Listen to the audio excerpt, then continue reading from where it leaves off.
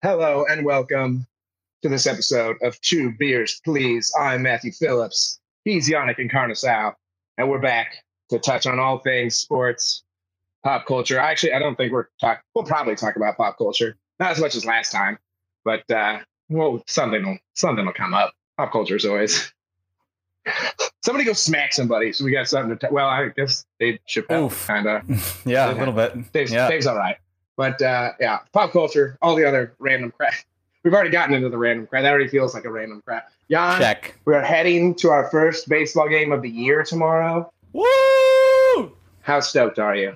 I'm so stoked, especially because, literally, what a great year for New York baseball with the two of the best teams being both here. But we're going to see the Yankees, who are just unstoppable right now, and they're playing a Blue Jays team, which is also very, very good. It's two of the best teams in the AL, really. And so we couldn't have picked a better game. It's a day game. I've only been to one day game before, so that's what I'm super pumped for. Oh, it's going to be so cool, and it's supposed to be good weather. So I'm excited, and I'm hoping we see some fireworks. Where's that Guerrero Jr. home run rally? Yeah. That's what I want. I want him. I want to see some bombs. I want to see some bombs. Let's forget the pitching. Let's just bomb it away. See who hits more. I want a home run derby. That's what I want. Truly, I just bomb after bomb. I feel like I don't know if I've ever been to a day game for the ML, like a major league game. I'm sure I've been. I know I've been to an Iowa Cubs game, but that's not the same. I've been maybe 4 o'clock, but first pitch is what, 12:35? Yeah. I love it. I'm stoked. I can't wait. Yeah, it's definitely the earliest game I've ever gone to. The other day game I went to was at 1 or 2. And I know that 1 versus 12:30 doesn't feel like a lot, but it also does feel like a difference. It does feel like a long 12:30. You think, okay, if I get up at 9 or 10, I got to start heading up in an hour. So, yeah. It's a lot. And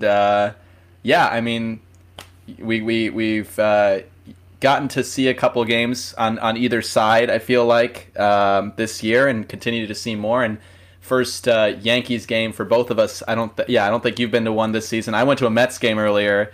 So yeah, let's go. I'm so pumped, and I can't believe the Yankees are actually good this year. I'm surprised that they're not sucking it up. They'll probably inevitably choke in the playoffs. The Mets, I thought the Mets, I think the Mets could be sneaky good this year, but they're starting real hot. The thing with baseball though too is you can start your first 30 games in first and then end up in last. So it certainly is a marathon, but I'm pumped. As much as the world would hate a New York World Series, I'd love it.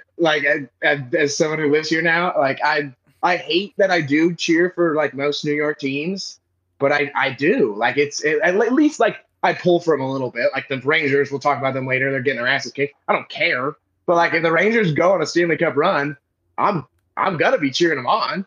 Yeah, we gotta go see if it's Mets Yankees in the World Series. We gotta see a game. We gotta see a game, right? When is that ever gonna happen again? We have to. It's historically. I guess we have a lot of time to start making a little bit more money, but we might have to get this thing monetized or something. Yeah, exactly. Not eat for a couple of weeks. Hey, listen, I need to lose some weight. I'm happy to do some intermittent fasting. Intermittent fasting is dumb. It's dumb, and studies show it doesn't actually work.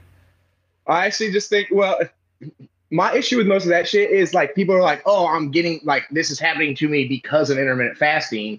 And no, it's happening because you're in a calorie deficit. You're in a calorie deficit because you're doing this fasting and it's helping you do that. But you don't have to fast and you can still be in a calorie deficit. Yeah. Yeah, no. It's definitely not the only. I hate when people also dieting is such a very specific thing for every person.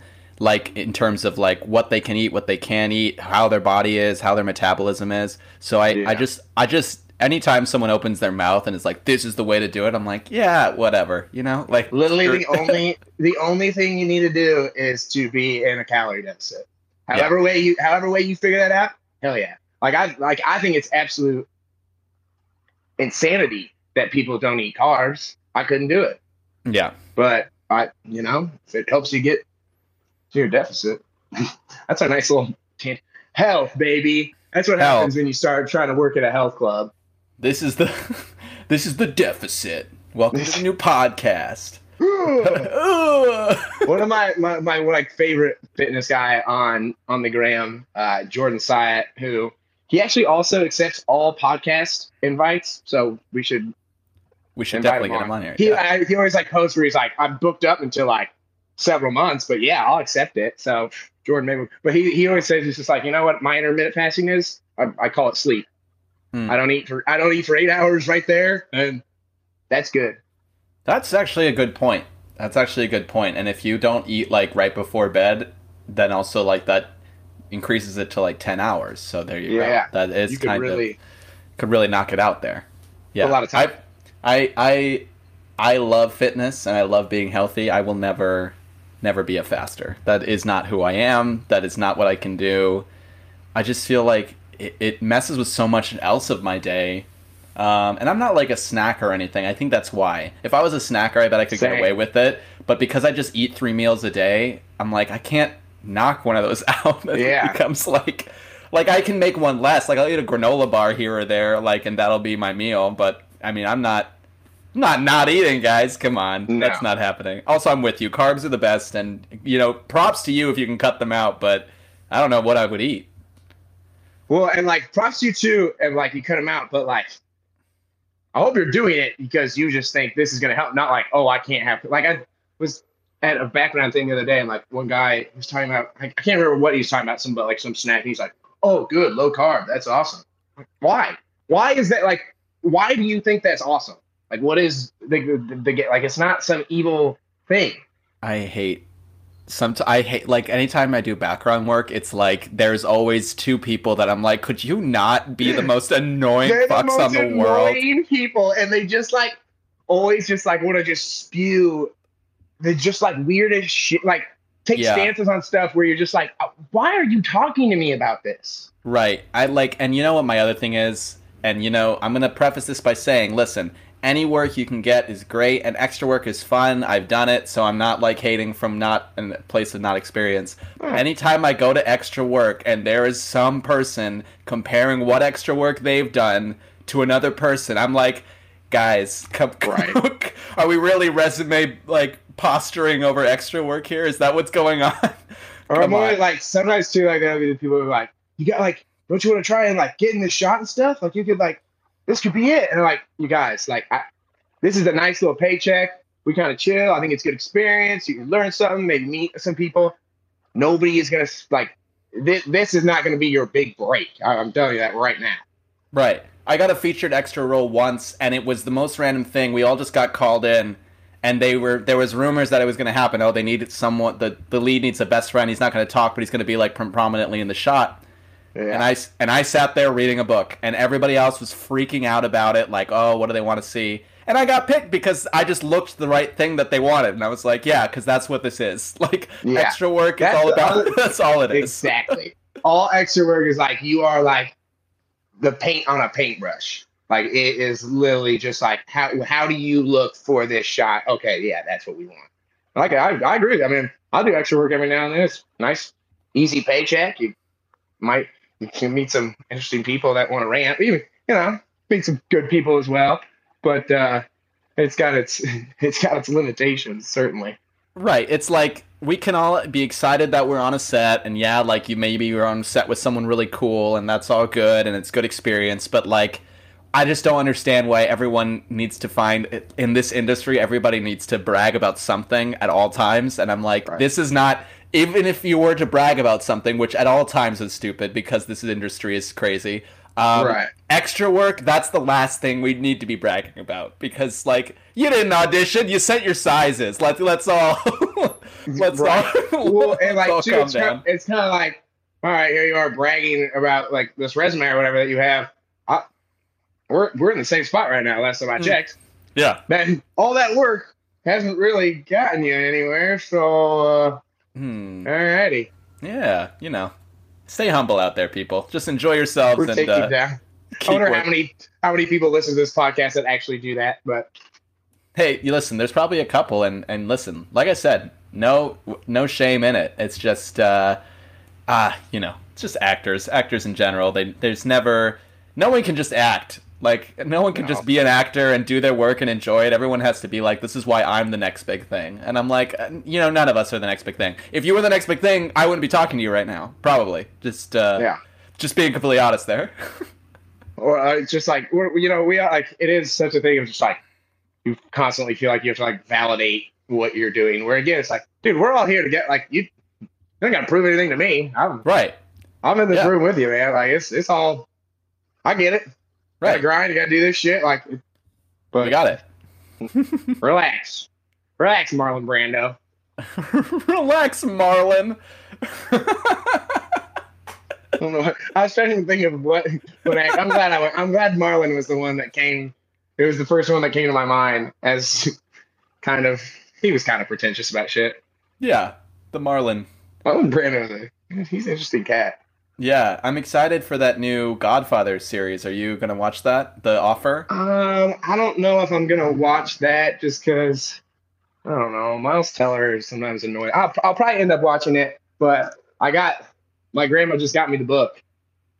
Look. Oh, that Leave is the gun, take the cannoli. The cannoli. Oh my which is a god, way better name. I mean, I understand why they changed it for. Actually, I probably will see it. That Dan Fogler guy who plays Coppola, I like him. And Juno Temple, which I got to go show some love to Keely Jones. Plus, it is The Godfather, so I'll probably watch it. Yeah, I mean, I agree with Miles Teller.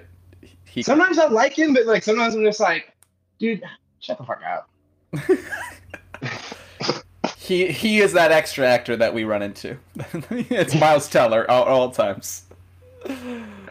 Miles, why are you here? I just coming down to the masses for a little bit. Like I feel like recently he's annoyed me, but then Whiplash is, I think, so good, and he really is freaking like. Because there's a lot of times where it's like I don't think these people are good. Like I don't think they have like talent, and so I don't. That's why then I get upset. But I'm like, Miles Teller, you show me enough where like I think you got some good shit. And honestly, that Top Gun movie, like I can't help but laugh every time I see the trailer, but then I still want to watch it. Yeah, I'll still watch it. It's gonna be entertaining as hell. Yeah, for sure. It's the least needed sequel we ever needed. It's 30 years later, bringing it back is hilarious to me. But that's also Tom Cruise. Like I love that Tom Cruise. We're probably gonna get so many fucking Top Gun movies now. Oh, yeah. Like Mission Impossible, he did way back in the cut, and I had like Mission Impossible 2. But then when he like went to the third one, he's like, all right, I only want to make Mission Impossible movies. I've thought about it, and there's really only one movie I've ever enjoyed making, and it's Mission Impossible.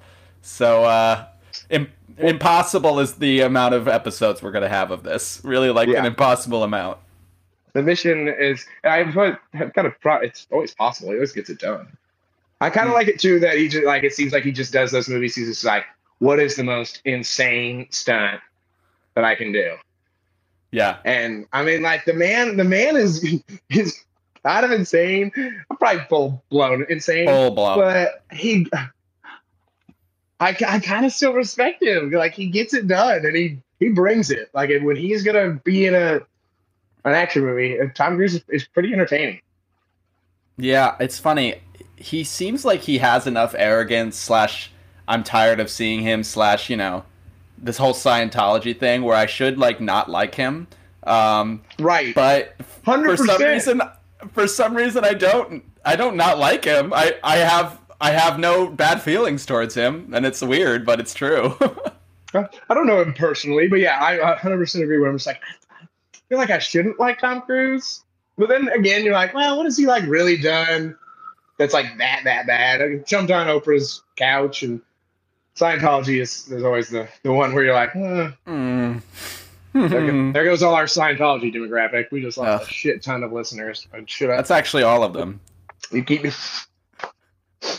No, this week we go to listen. We're like, what? Our family members listen to this. Are they secretly? Oh God! Do we not know something about a lot of our friends? All right, Jan. Make sure everybody, all these Scientologists and whenever you practice or not practice. Make sure you are following us. Wow, you made that on the inclusive Twitter page at the 11th hour. Love that. Right at Love the that. end, baby. Right Woo! at the end. Right at the nick of time. Right at the buzzer beater. Make sure you follow us on the Instagram page, 2beersplease_podcast. The Twitter page, 2BP_podcast. Of course, the Facebook, which is 2 Beers Please. I think you just put 2 Beers Please and find it.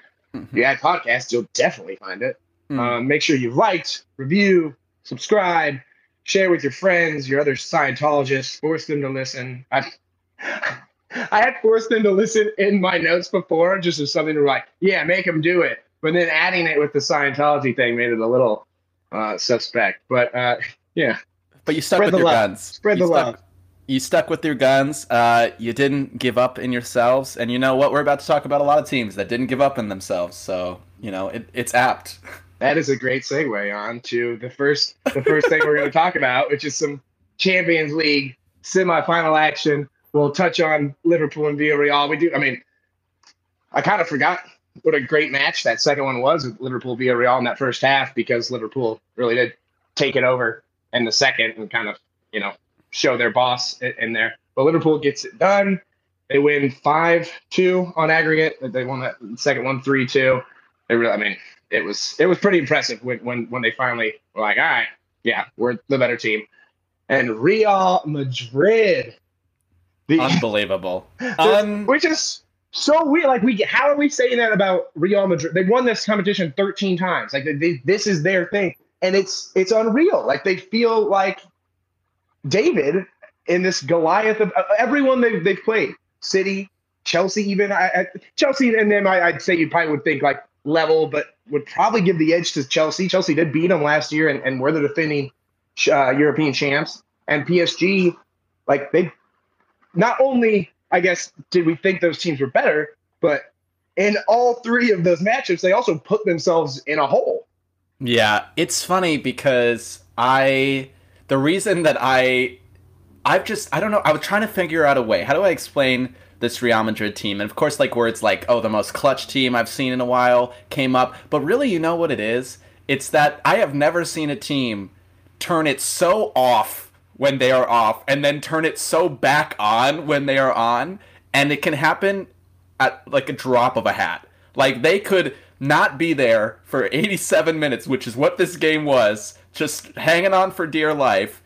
And then all of a sudden, just in 2 minutes be like, nah, we're going to play now. I feel like now's a good time to play. I feel like now we can dominate like we should have been earlier. Yeah, I feel like that's fine. And like, honestly, that one too, especially as I was listening to ESPN FC, like, I think, and this is, so we've talked about Carlo Ancelotti a lot recently.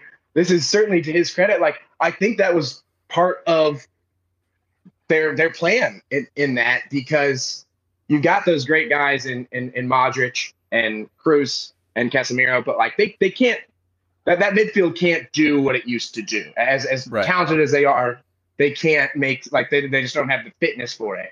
And so it really did feel like a plan for Ancelotti, where he was like, they're still all so talented, and they can still kind of control the game, or maybe help us combat Manchester City's ability to control the game a little bit better than some of our young guys. But so basically it was like, let's hang on. And then as long as we've got a fighting chance in that last 10 minutes, we'll put on Camavinga, we'll put on the subs and throw it all at them. And that's exactly what happened. And because, like, that first goal that Rodrigo scored, it was like a goal that, I was going to say Southampton, but even Southampton scores better. That's like a Brentford goal. Like, sometimes that's just what you have to do. You throw bodies and throw a ball in there. But that's not the kind of goal that Real, if you expect them to score, and really City should have been even giving up. But I think it was like a credit to Real for being like, all right, this is our strategy. We hang in there, and then that last 10, 15 minutes, we go for it all. Right, and I like also want to throw a shout out to like someone who didn't get as much love in this game. I mean, he's gotten love in the past, of course, but the goals coming from Rodrigo, obviously Karim Benzema getting his due credit, but also in 2 straight matchups, Vinicius Jr. has been unguardable. The man has been unguardable. He made Kyle Walker sub himself out. Kyle Walker ran with that man for 70 minutes and then limped off the field. He's like, I literally have nothing left. Like, I can't. I got nothing. I have nothing left. And I think that's a big reason why Real is able to have these kind of late moments, is because one side of your defense just gets worn by 70 minutes. So you have 20 minutes then to really make it some damage. And even if he's not the one making the actual goal, it does open up holes. And and you know, when you have other players in there like the subs, Camavinga, Rodrigo, of course, was amazing, and of course you have the best striker in the world right now, Karim Benzema. You know, those holes are exploited. And I also think this game just showed, though, Man City answers its problems by buying players. That's how they answer their problems. And here again, we have it shown. You can't just buy good defenders and expect them to, you know, play like a perfect defense. That's not how that works. Their defenders are great. You know, Joao Cancelo, Ruben Diaz, and those guys kind of came back. Kyle Walker, you know, good player, wasn't exactly fit. But because I think they keep switching out their defense, rightfully so, because they have a lot of issues. But, you know, they don't have enough experience so that when they start getting peppered like that they can, like, hold together, be like, you know, hold the line. You know, like, hold the line, like Van Dijk in the Liverpool defense, you know? Like, he's been there, he's been in those moments, he's ready to do it, and he knows his teammates, and it just feels like that Man City defense, they're all good individually, but defense has to be good together. You know, they can't just be good individually, and that's why Real was so easy. As soon as the first goal came, it felt like that. It felt like, uh-oh, like this this might turn the exact opposite way. Like, oh, they somehow have a chance. Yeah, and so that's a big thing too, is how can Man City not answer the defensive problem? Because I don't think they were bad defensively the game. It's just at the end, how can they, you know, really build some team defense as well as having these great players? It's just not good enough to buy them. Well, and like, so obviously, because I was gonna first I'll ask you this: who do you think this says more about, Real or City? And just a quick. I think Real Madrid. It's probably like a 70-30, but like in all honesty, there is no team that believes in themselves more than Real Madrid right now. So as soon as they got their goal, there was really nothing Man City could do. Like, you can say they could have played better defense, but they were playing fine, and their offense was playing fine for the most part. They could have, obviously Jack Grealish puts that away, and that's something you can say as well, but they also had... But the credit there to a guy we haven't mentioned also, Timur, I mean... Yeah. Credit to Real, as I said, for their game plan. That game plan of let's try and survive until the last 10 minutes would not have worked if Thibaut Courtois wasn't playing as he is right now. Right, and you know, good for him. You know, he had some years there where people weren't exactly sure, you know, if he was worth the money was spent with him, and he's showing up in big moments. But honestly, it's so fun to watch Real play. They just have a passion for the game and for themselves like no other. And it goes across the field. You saw Marcelo on the sideline just losing his mind when they were scoring, and it was so much fun to watch. And there's just not a lot of top teams that you see have that spirit. Like, they all care, of course, I'm not saying that, but like Real Madrid in the Bernabeu, as soon as they scored a goal, you're like, you're not going to win here. Who do you think you are? Who could win here? Like, with this, no one. Like, I don't know. Have you not seen this storyline? Paris can do it. Chelsea couldn't. Like, nope, not going to happen. Right, and maybe that's part of the reason because I agree with you. I think this is more about Real. We've talked a lot about Manchester City's shortcomings, and I think it certainly had an impact on this game. But when you take the whole, you know, knockout round into consideration, it has to be about Real because of that ability to come back and not lose the faith and know that their fans are going to help push them in you know, that last 20 minutes. And also, I want to say Vinicius Jr., like, they wouldn't be where they're at in this. As great as Karim Benzema's been, he was the one that's elevated his game this year, from prospect that could be special to he's special. He was the right buy, and going to be going down that left line a long time. So you kind of talked about them not buying out of their defensive problems. I would agree. I think we've seen enough from their defensive players that they can work a strong defense. They go and get Erling Haaland. It has been confirmed now. He will be going to Manchester City. Fuck my life. Things are not good. in the city of Manchester United. I'm just It's gonna be rolling my rough. eyes in It's gonna be circles. rough. He's gonna score a lot of goals because any striker, like if they would have just gotten any striker, like Yeah. true striker, they put 15, 20 goals up.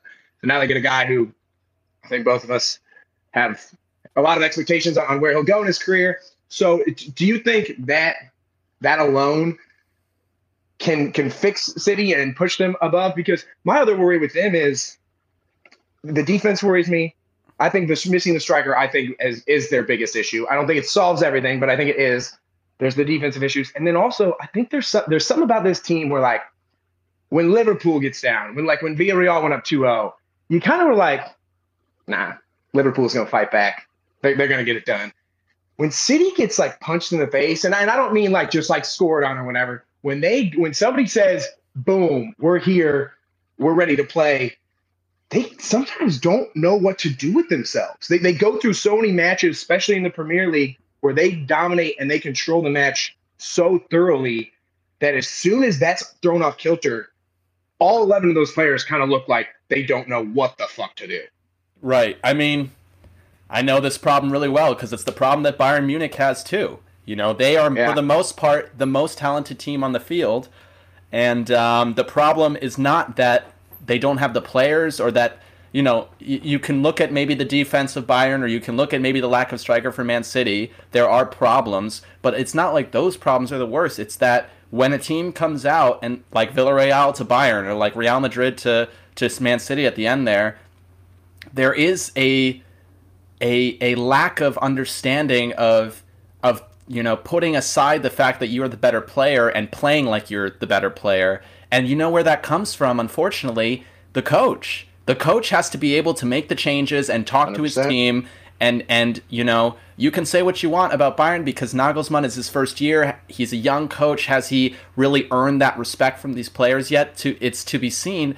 Pep Guardiola has had that problem since he left Barcelona. He has had that problem. Bayern couldn't make it over the hump because they just, as soon as they were losing, there was no way back. There was no comebacks in Bayern. And similarly with Man City, there are no comebacks in Man City. Either they win or they lose. There's no like, oh, are they going to lose and then they win? That doesn't happen a lot with them. They either control the game or they don't. And you're right, they just don't have that motivation. I put a lot of that on Pep because this is his team for a long time now.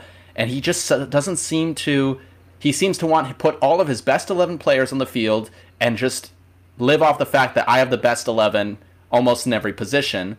But I honestly think he should get some players where it's like, maybe this guy isn't my best, but he is showing up in the moments when I need him to show up, put one of those guys on the bench, and then have them to sub in. And I think that is kind of a big deal. Like, you can say what you want about Thomas Tuchel keeping Pulisic on the bench, but it does work. When Pulisic comes off the bench, the game changes. And, you could start him, but it's also a smart strategy to do that as well. And he's going to have to figure that out. And having Haaland is going to be great for him. And it's, you know, going to make his life easier. And they're going to win the Premier League next year with 10 games to go. But, like, at the end of the day, that doesn't going to matter.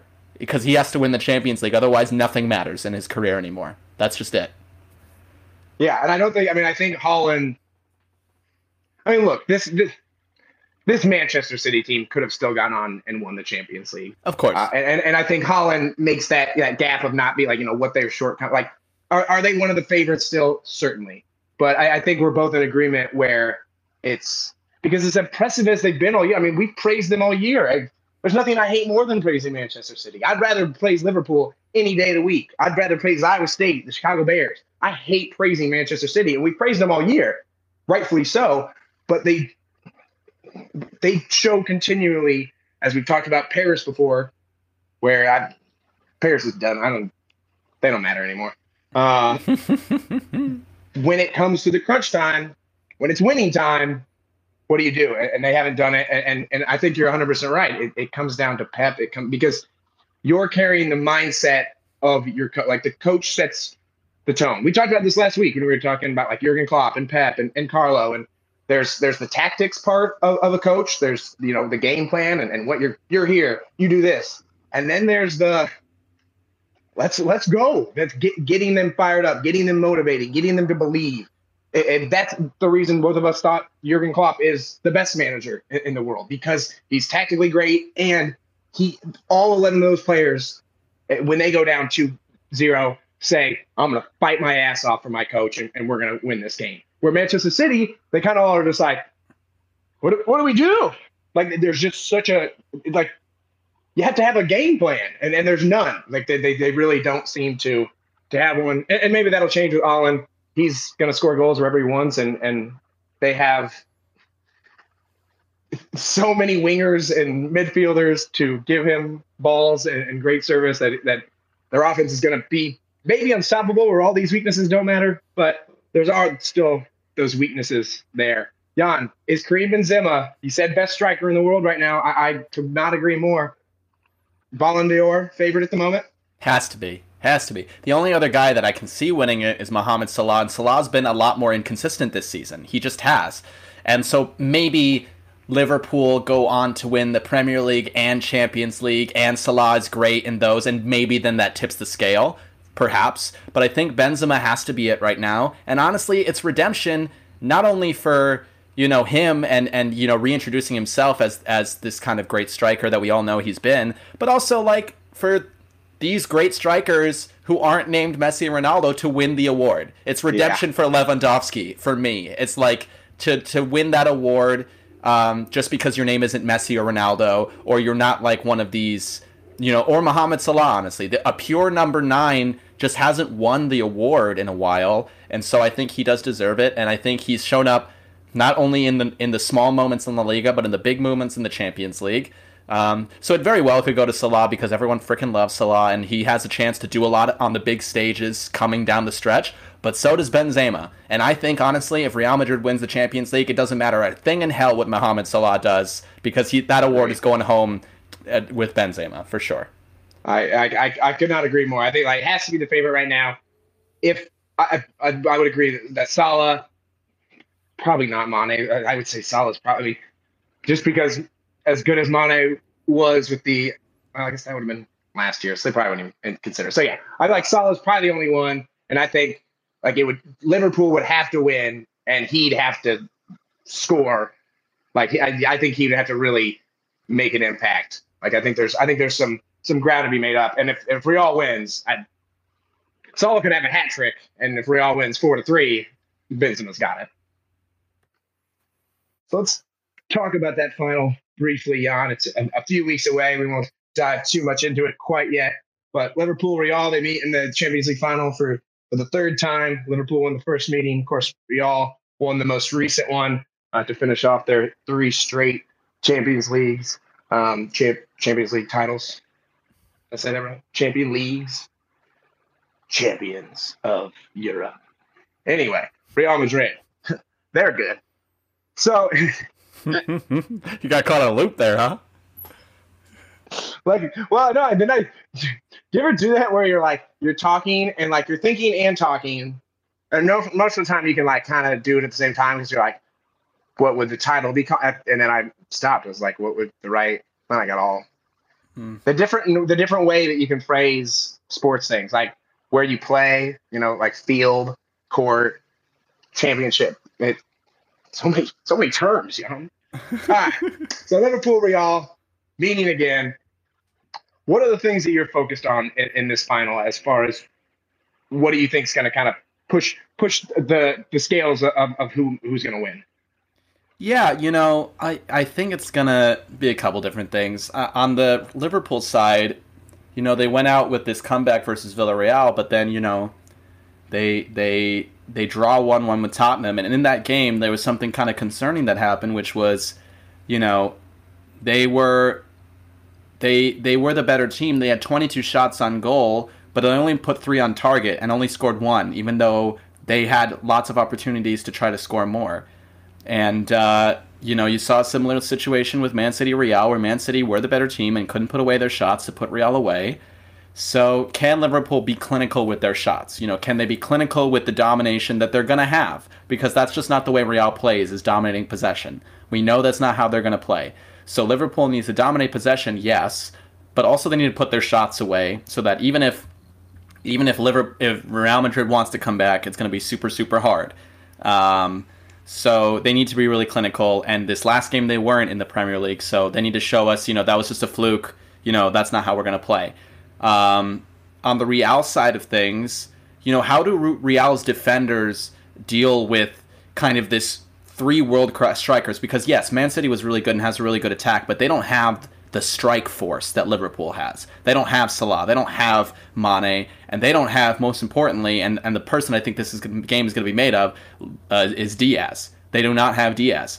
And he's been unreal. He's been unreal, and he is the man of the moment. I think if Liverpool wins, it's because of his contributions. Not saying he's going to score, but assisting, making that chaos, maybe winning a penalty. And just the runs he makes are so dangerous. You have to. He keeps you on the defense on their toes throughout the match. Right, and Real, honestly, they have a good defensive tactic, but defensive players-wise, they're not all that great. And so it's like, we've been talking about Real like holding the fort down, but a lot of times they disappear. And unfortunately for them, if they disappear in this game, they might be down 4-0. Like, they might be down 4-0. And like part of the reason Thibaut Courtois has been so impressive is because his defense has put him in some precarious situations. Right, and if Liverpool can be clinical, like I talked earlier, that's going to spell the end of this really early. And the last thing is, it's just like there's two different matchups I'm kind of looking at. Van Dijk versus Benzema. Benzema has been yet to be locked down. Does Klopp just kind of say, hey, Virgil, go to Benzema, make sure he doesn't win this for them? And if he does do that, how do the wing-backs, Robertson and Trent Alexander-Arnold, how did they respond? Because that's going to leave Vinny Jr. open. And Trent's not going to be able to go all the way up and then track back all the time. So how does that affect him? Can he kind of help with Vinny Jr. so we don't see a Kyle Walker situation repeat where Trent has to go out because he's just so gassed? Because we've just seen that so consistently from Vinny when Benzema is the one that's keyed in on. So I think those are the kind of things that I'm looking at. It's going to be a really, really, really fascinating matchup. I couldn't say which way it's going to go. Yeah, I mean, it on its face, it feels like just because of how the season's gone and how we've talked about both these teams, like, well, Liverpool's the better side. And I think overall Liverpool is the better. Like, if you're like, you got to put money on somebody, I probably would put it on Liverpool. 100%. But it's this Real team, you're like, I can't bet against it. Like, it feels like betting against Tom Brady in the playoffs. Like, you're like, nope, they're probably going to figure it out somehow. I think you touched on really the big stuff of this game, particularly like with that high line, and you say with Benzema, what's Alexander-Arnold going to be able to do attacking while trying? I mean, because like if he attacks too much, Vinny's going to score or get somebody else a goal. Like that's going to happen. And I'm interested to see if, because Real has kind of played it safer, and you can play it a little safer over two legs, will they be a little bit more aggressive knowing that they only have 90 minutes to win this one? I think from their point of view, if it's 1-0 or a one goal game with 70 minutes played, they'll be happy. But I think they're going to need Courtois to make some great saves. And I think, like you mentioned earlier, they're going to need Liverpool to not be the clinical finishers that they can be. Because if we see Salah and if we see these guys do what they can do, even with how good Courtois is, you're right. This one could be out of Real's hands very early. And so I'm interested to see what Carlo does with the tactics there. I think it's going to be a great game. I mean, like the Real Liverpool matchup a few years ago, I feel like that was when Liverpool was still on the come up. Like they were like, they're almost there. Obviously, they won the Champions League the year after and were terrific. But like we were like, Real's probably going to win this one. This one feels as much of a toss-up as we had in a while, maybe. Yeah, it's just, man, you're not asking, like the way this tournament's, it doesn't matter who's the best. That's not the question we're asking. We're asking who's going to win. And as much as you can say Liverpool has been the better team, you can also say Real Madrid has been the better winner. They've been the better victor in throughout their games. And that's something that you have to take into account, even if it seems like that shouldn't matter. It does. And I also think, if I'm Carlo, I'm saying, listen, I would attack them from the beginning. I would throw a wrench because that's how they beat Man City. Man City had just a little less time to settle into the game because of the flurry at the beginning, right? And then they came and did what they need to. The more time Liverpool has to build into this game, the more likely it is they find the clinical touch and they put them away. But I would punch him in the mouth from the beginning, and then you can hold back a little bit after that. And if I'm him, I'm telling all my guys, Casemiro, if you get a red card, good for you. As long as you break them up, honestly, because that's the game that they can play better than. Go do your job. I want 7 yellow cards. I want you to get up in their face. I want you to make every touch uncomfortable, because that's our game, and that's the game that we can win. We cannot win a let's see how many times Salah, Sane, and Diaz can come up the side. We will not win that game. That game will be lost very, very easily. So I'm telling him, time to go bad boys Pistons, and who cares if anyone likes us, because we're here to win, not to be liked. Go look at that other team in your city and adopt some of their mentality and game plan. A little Diego Simeone. Brings Diego Simeone into a training, and he's like, we're going to let him train you this week. And he's like, why didn't you punch him in the face? I didn't know I was supposed to. You should have. And then it just looks like an MMA training session. Yeah, it's like, oh, damn, someone got injured. Ugh, that was probably not a good idea. Do you think Premier League race is over after the aforementioned Liverpool tie? I think so. It's like Liverpool's focusing on Champions League, and unless we see Stevie G's men today, step it up, let's go, Aston Villa. I hope so. But, that would make it absolutely bonkers. But it's also like, it's not just 3 points. It's like you have to make up 4 points because now Man City has the goal differential advantage. And maybe they drop points to West Ham, maybe. But even then, it's just hard. It's hard to if Man City also gives up the Premier League, this has to be Pep's most disappointing season. I think that's it. That's the other part of it too. Just like there's no way, because if they lose the Premier League now, especially like where they're at, that's a trophyless season on a team that we have regularly called the best team in the world. Like that, I don't even know how you could. They would be pat back, but I don't know how you could. That's probably a knee-jerk reaction, but it would be like, how the hell did we not win anything? I think the tie and just even City's performance over the weekend, I think they're like, all right, well, we're winning this thing, all right? Yeah, they would just be known as the biggest choking season of all time, because you also forget, because it's been kind of close for the last couple of weeks, but Liverpool came from a ridiculous deficit to even be here. It's not like the two of them were fighting all season. Like, it was Man City's to lose, and they lost it. Just like the semifinals were there to lose, and they lost it. So, I mean, there would be just so many different questions, and I think we'd have to reassess how we rate Pep in that situation if he can't get his team to hold these very deserved leads. This one would be really bad. Yeah,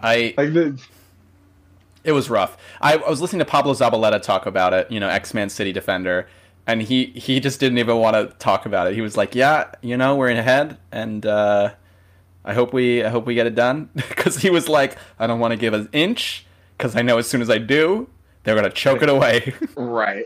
And I don't need the soundbite of me sounding like an idiot if we do lose.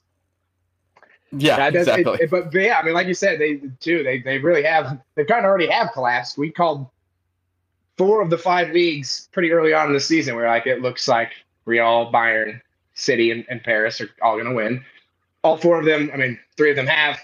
City probably still will. The one league we have been kind of keeping an eye on as far as maybe a good title race.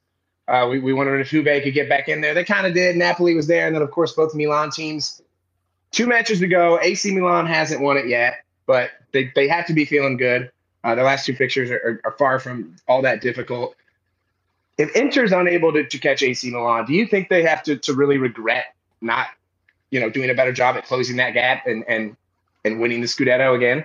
Absolutely. They are the better team, and it's not all that close. They're the better team, and they had those games in hand for the longest time, and then it came to making up those games, and then March came around, and they had 3 of their 4 games they tied against Torino, Fiorentina, and Genoa, which are teams they should be beating. And not only that, they scored 2 goals across those 3 games. It's not like these guys came out and, hit him in the mouth with like a 3-goal stunner and it was a 3-3 tie. It was 0-0, 0-0, and like 2-2 or something like that. And it was ridiculous. And I just think, they really are going to look back at that and be like, this was ours. We were behind, but technically we were in front because those games in hand we should have won. And, and they also, I just think that they're the better team, so they'll feel bad about not closing that gap. This AC Milan team is just not anything that is so formidable that you're like, they're the better team, of course, so we tried our best. Right. We lost in a valiant effort against a really impressive side. It's not a horrible side, but as far as, I think you brought up the 2 great points. One, Inter is the more talented team. And like all year, especially with those games in hand, it felt like Inter was always there for the taking. And every single time that they could have, they didn't. And AC Milan gave them plenty of chances, and not taking advantage of any of those. I think you have to feel very how did we not do it? Like the whole season, it was just like, all right, eventually Inter's they're right there once they play that game or here and there. But anytime they would have had the chance, they did not. All right, Jan, one quick last soccer question. Huddersfield, Nottingham Forest, Sheffield United, and Luton Town will all be battling for the last promotion spot in the championship. One of them will be playing in the Premier League next year. Who do you think it will be? Gotta go with Nottingham Forest. Nottingham Forest. Are you kidding me? First of all, I think part of it is that Luton Town, they had a good end of the season, but they've been really, inconsistent throughout most of the season. Nottingham has Brennan Johnson, who's I think the best striker left out of these 4 teams. I think it's going to be whoever wins Nottingham Forest or Sheffield. I think that's that team that's going to go through. I think it'll be Huddersfield and Nottingham Forest, and Nottingham Forest just goes through simply because they have the best striking. They have 9 more goals than the next team between those 4. And also, all these other Sheffield and Luton Town, maybe not Luton Town, so Sheffield and Huddersfield, they had their chance and they blew it when they were in the Premier League. I'm tired of seeing championship teams blow it in the Premier League. And you know who I want? Nottingham Forest. They haven't been in the Premier League since 1999. And let's not forget, on their resume, they have 1 league title, 2 FA Cups, 4 League Cups, and 2 European Cups. They are a team in the history books. And, I want Nottingham Forest so bad back in the Premier League. So it's a little bit of a pick of what I want to, but I also think they're just, one of the better teams out of the 4. Dude, weren't they the first English team to have 2 European titles? I'm sure. Maybe Liverpool maybe would have had it, but I thought it was a while back. Yeah. It was back in the time. They might have been, but Liverpool would probably be the other team that is close. 79, 80, yeah, it probably was Liverpool. But still, good for them. I didn't realize that. I knew they hadn't been in the Premier League for a while. I didn't realize it was that long. But yeah, I got Nottingham Forest as well. I just love this playoff. I think it's one of the most exciting things each year. And it the stakes are massive. Not only just for your team getting up to the Premier League, but monetarily wise, it's huge. You get, because even if you get promoted and then relegated, the amount of money that you make from that one year, you still get a holdover the next couple years. So they're like, well, we can't make you go from this million to that million. So we'll still give you some cash. So it's a huge thing that can help turn the club around. Even if it just makes you more competitive in the championship, it's big. And I think it's just so fun. All right, Jan, we got a couple more questions about world sports, but first, what are you drinking today? I went with the Stella today. I had a big, I don't even know where it came from, but I have this big tall boy Stella that was just chilling in my fridge, and I was like, is this mine? I think so, because no one else drinks beer here, really. So it is now. It is now, and I've been sipping on that, trying to take it easy. I can really down a beer when we're doing these episodes, and I thought, oh, this is a tall boy. I can't just down this. I have things to do later. Right. Yeah. What are you drinking? I got another one of those fun Kings County breweries beers. This one is the Great Catsby. Oh, that's perfect for you. That's perfect. Yeah, it's a double dry hopped India Pale Ale. feel like all of them are they're all pale ales and some, double dry. I guess I was going to say, I don't really know what that means, but it kind of is explanatory. It's dry hop twice, doubly. Doubly bubbly. It's got a nice little cat in like the classic DiCaprio little pose. Wow, that was beautiful. That's got to be one for the season right there. That was great. We start ranking our openings. That's pretty good. That was pretty good. Not bad. All right, Jan. 2 more things we're going to hit on. Some fighting and some racing. We'll start with the racing. 2 big races in America this weekend. The first Formula One race in Miami, and of course, the Kentucky Derby. Which of the 2 is the more exciting race? I mean, listen, these are 2 turning sports. So, like, I got to go with the one that takes less time. So I'm going to go Kentucky Derby. But here's what I'll say. I think the F1 race had more implications on the future. Like, everybody knows F1 is coming up hard on popularity in the States now. So I think that was really exciting for what that means going forward. But also the Kentucky Derby had a ridiculous ending. Rich Strike, who was 80-1 to win and was in 17th position coming into the final turn. It's not like he led the whole time randomly. He was in 17th place coming into the final quarter mile, then ran the fastest quarter mile in the 148-year history of the Derby to win it. And he booked it. He booked it. It was ridiculous to watch. I cannot believe they gave him that inside lane. And, greatest odds upset in the Derby since 1913. He bit the guide pony at the end, which I was just like, yeah, this is mayhem. This is madness. I don't know what's going on. He's fired up. He's fired up. He wasn't expecting it either. So yeah, I'm gonna go Kentucky Derby. But F1, it's good. Did Verstappen win? I believe he did. He got to win over Leclerc. It is. I like you're right. I think it's an exciting race to add to the circuit, and certainly here in the States, and like the celebrities are out, which is a big thing with the Formula One and any Super Bowl fight. People are like, who's there? And there was certainly the who's who was at the race this weekend, and a great Formula One season so far. Leclerc's still in the lead out of Ferrari, but Verstappen's been fighting back. I think it's going to be a really, really great race. But yeah, it's the Derby. And then that was most of the time I'd probably say it Formula One because I like the Kentucky Derby, but it normally is pretty straightforward. I feel like the horses get going, and then maybe one that's tight in there will come up and get it. And usually or they tell you the ones that are probably going to win. Like this one, you had an insane upset, the video of him. I missed it live. Normally I do watch it, and for some reason I didn't watch. I was just out and about and doing something. When I saw the video, I was like, wait, I couldn't believe it. It was insane how much he came back. That was one of those times where I was like, oh, okay, so this is how horse racing got popular. Oh yeah. Because I'm kind of always I don't see the appeal. This seems like whatever. And then that, I was like, okay, well that was exciting. Now we didn't have to shoot them after I'd be all on board. But that whole aspect. That whole aspect's rough. It's not great. I also think it was funny because listening to the commentators talk about it, they didn't even mention that he was raging up the left side until he was in the lead, because even when he was switching his position, they were like, oh yeah, there's some dude in the back making some progress up, and then they were like, what is going on? Wait, he's still making progress. Yeah, I don't know. It was just a perfect storm, and good for that. I'm always on for the odds upsets. I don't know what the NBA or NFL equivalent would be. It's the Philly Eagles won the Super Bowl last year.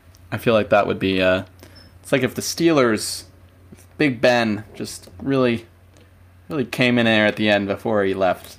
But even those things, I bet just straight numbers wise, I bet those ones still were closer than 80-1. You know?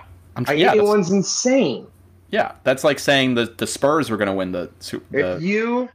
If you bet $5, make 400. Yeah, that is them being this is not going to happen. Yeah, that's the the math equivalent of like. I want to hear someone that put a big bet on. I hope someone did. I hope someone made a lot of money. I hope someone. Someone had to. And you know what I mean? Because everyone just bets on it. That's dude. Now they've got me hooked. Every year I'm just gonna like put like $10 on the last few in the middle there. There you go. I never bet on horse racing. I heard that's bad for you, betting on the horses. I think sports betting in general is bad for me. That's true. That's true. Let's go win this bet because the sport doesn't matter. All right, Jan, last question of our first part of this episode. Best fight from the weekend. Big UFC weekend, 274. And Mr.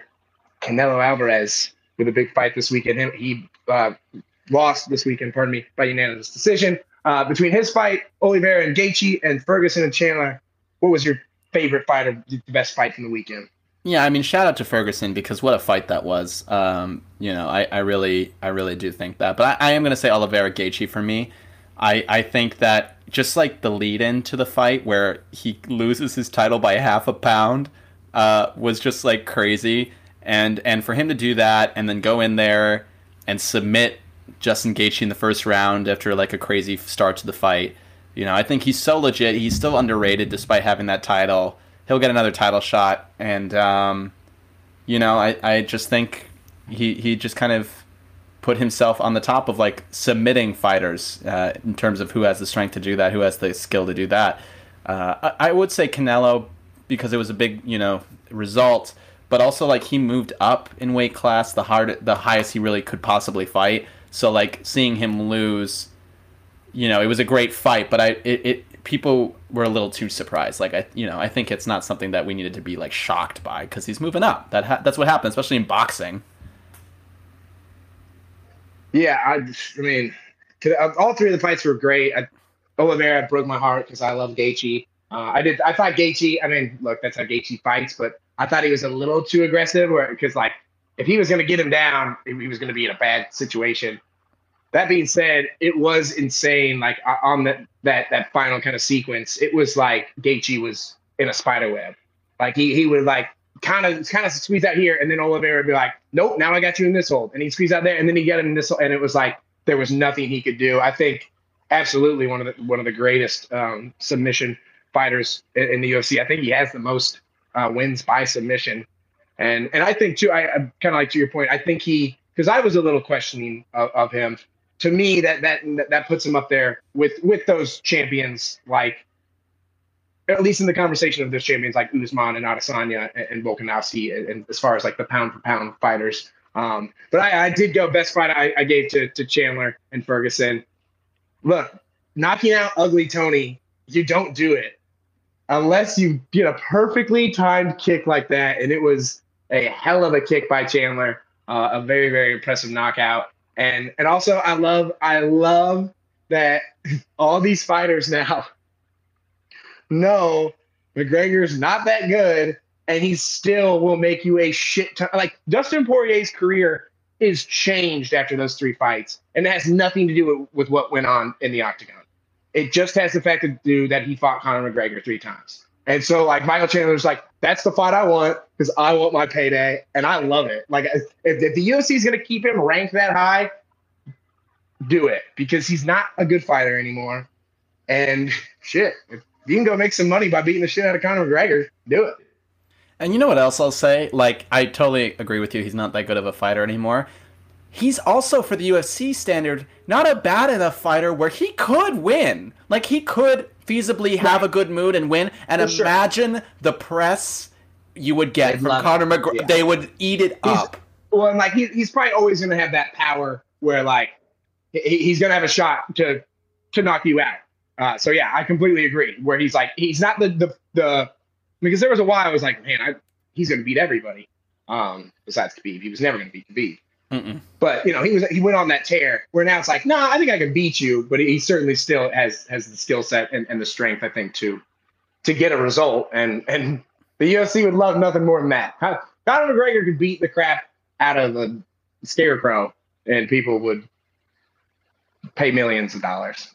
Right. I also want to just come out and say, I've been so against these other boxings, the fake ones with with those two brothers, the Pauls. Yeah. But I will say, he called out Canelo Alvarez, and I would like Canelo to just kill Logan, like kill Jake Paul. Like, not in a mean way, just clock him so hard that he forgets that he's supposed to be, like, a famous person. Like, just really, like, I would love that. I don't want Usman to fight him because I truly, legitimately think Usman will kill him. Yeah. Just, like, I know he's not a boxer, but have you seen that dude? He might just rip him in two. Yeah. But I would... He'd probably figure it out. That's probably the only... That fight I might pay money to see, just because I really do want to see Logan Paul and Jake Paul, Jake Paul get his shit rocked. So I'll say that. You know, Canelo, listen, you had a rough fight, you went up, you tried to do it, now get a decent amount of money and become like the best loved fighter in the world by just knocking this dude out and shutting him up. Pretty please. There, like, at some point, I feel like there probably will be at least somewhat legitimate boxer or fighter, because like all the guys that he's fought none of them have been like, at least the sort of names that he's fought, none of them have been anywhere near their prime, and like also just like not boxers. But I do think at some point somebody probably will take the bait, because it's gonna be a big payday. Because the people that follow that dude love that Paul kid. They love those Paul kids. And most of us that don't are like, man, this kid's annoying as shit. Yeah. So you're going to get so many people that are like, I'm going to watch him because I'm a fan. And so many people that are like, I would love to see this guy get clocked. And it's going to end up in a massive payday for him and whoever he ends up fighting. And, you know. Yeah. I think it'd be so funny if Jake Paul went from making money from beating has-beens to making money so the world can watch him get the shit kicked out of him. That, for me, that is a full circle. And dude, if you, I'm saying this right now, you pay me $50 million, I'll get my ass kicked. You'll get your ass kicked? Yeah. Who would you fight? Who are you calling out right now? 50 mil. Give me whoever for 50 mil. The bigger, the better. Make it quick. I'll get knocked out.